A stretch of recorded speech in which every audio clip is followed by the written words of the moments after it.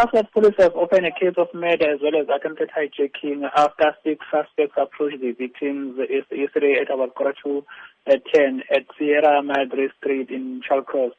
It is alleged that these 6 suspects were armed with firearms and they demanded the keys from the victim of the vehicle.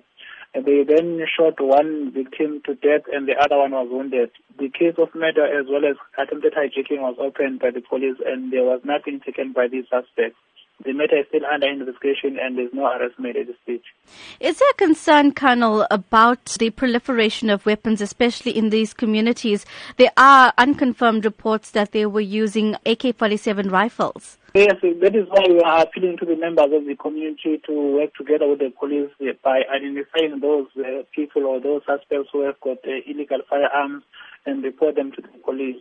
The police are doing everything in their power to make sure that these illegal firearms are collected and they are taken away from the criminals. The members of the community can report such people who are in possession of such firearms to the police so that the police will arrest and recover those firearms.